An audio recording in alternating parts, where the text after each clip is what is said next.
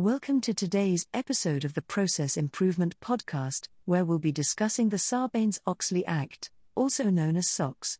SOX is a federal law passed by the U.S. Congress in 2002, in response to a series of accounting scandals that shook the business world. The law is named after its two sponsors, Senator Paul Sarbanes and Representative Michael Oxley. SOX introduced sweeping changes to the way businesses operate and is still considered one of the most significant pieces of legislation related to corporate governance and financial reporting. Today, we'll be breaking down some of the key sections of the Act and discussing why someone might want to become certified in SOX. Let's start with Section 302, which requires company executives to certify their financial statements' accuracy. This includes the CEO and CFO, who must attest to the effectiveness of the company's internal controls and procedures for financial reporting. This section also requires companies to promptly disclose any changes or deficiencies in their internal controls. Moving on to Section 401, which mandates that companies provide full and accurate financial disclosure in all their periodic reports. This includes registration statements, annual reports, and quarterly reports. This section also requires companies to disclose any material changes to their financial condition or operations in a timely manner.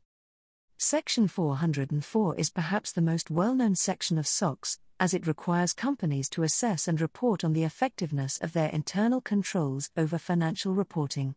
This section places a heavy burden on companies to ensure that their financial statements are accurate and that their internal controls are working as intended.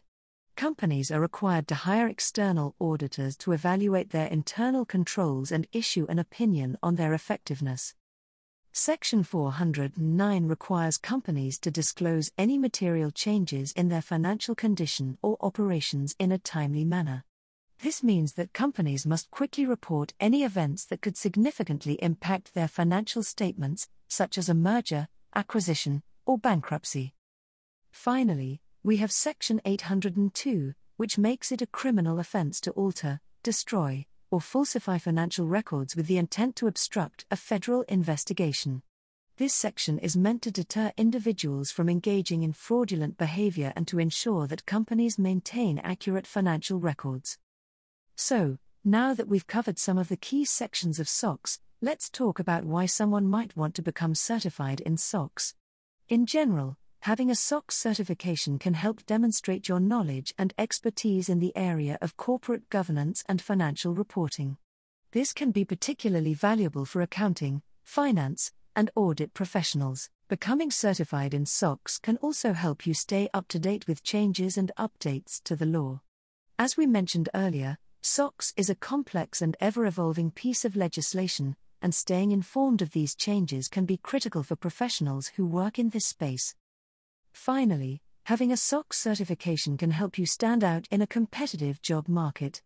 Many employers look for candidates with specialized knowledge and expertise, and a SOX certification can help you differentiate yourself from other candidates. And that's a wrap on our discussion of the Sarbanes-Oxley Act. We hope you found this breakdown of the key sections of the law helpful. And if you're considering becoming certified in SOX, we encourage you to do your research and explore your options. Thanks for listening, and we'll see you next time on the Process Improvement Podcast.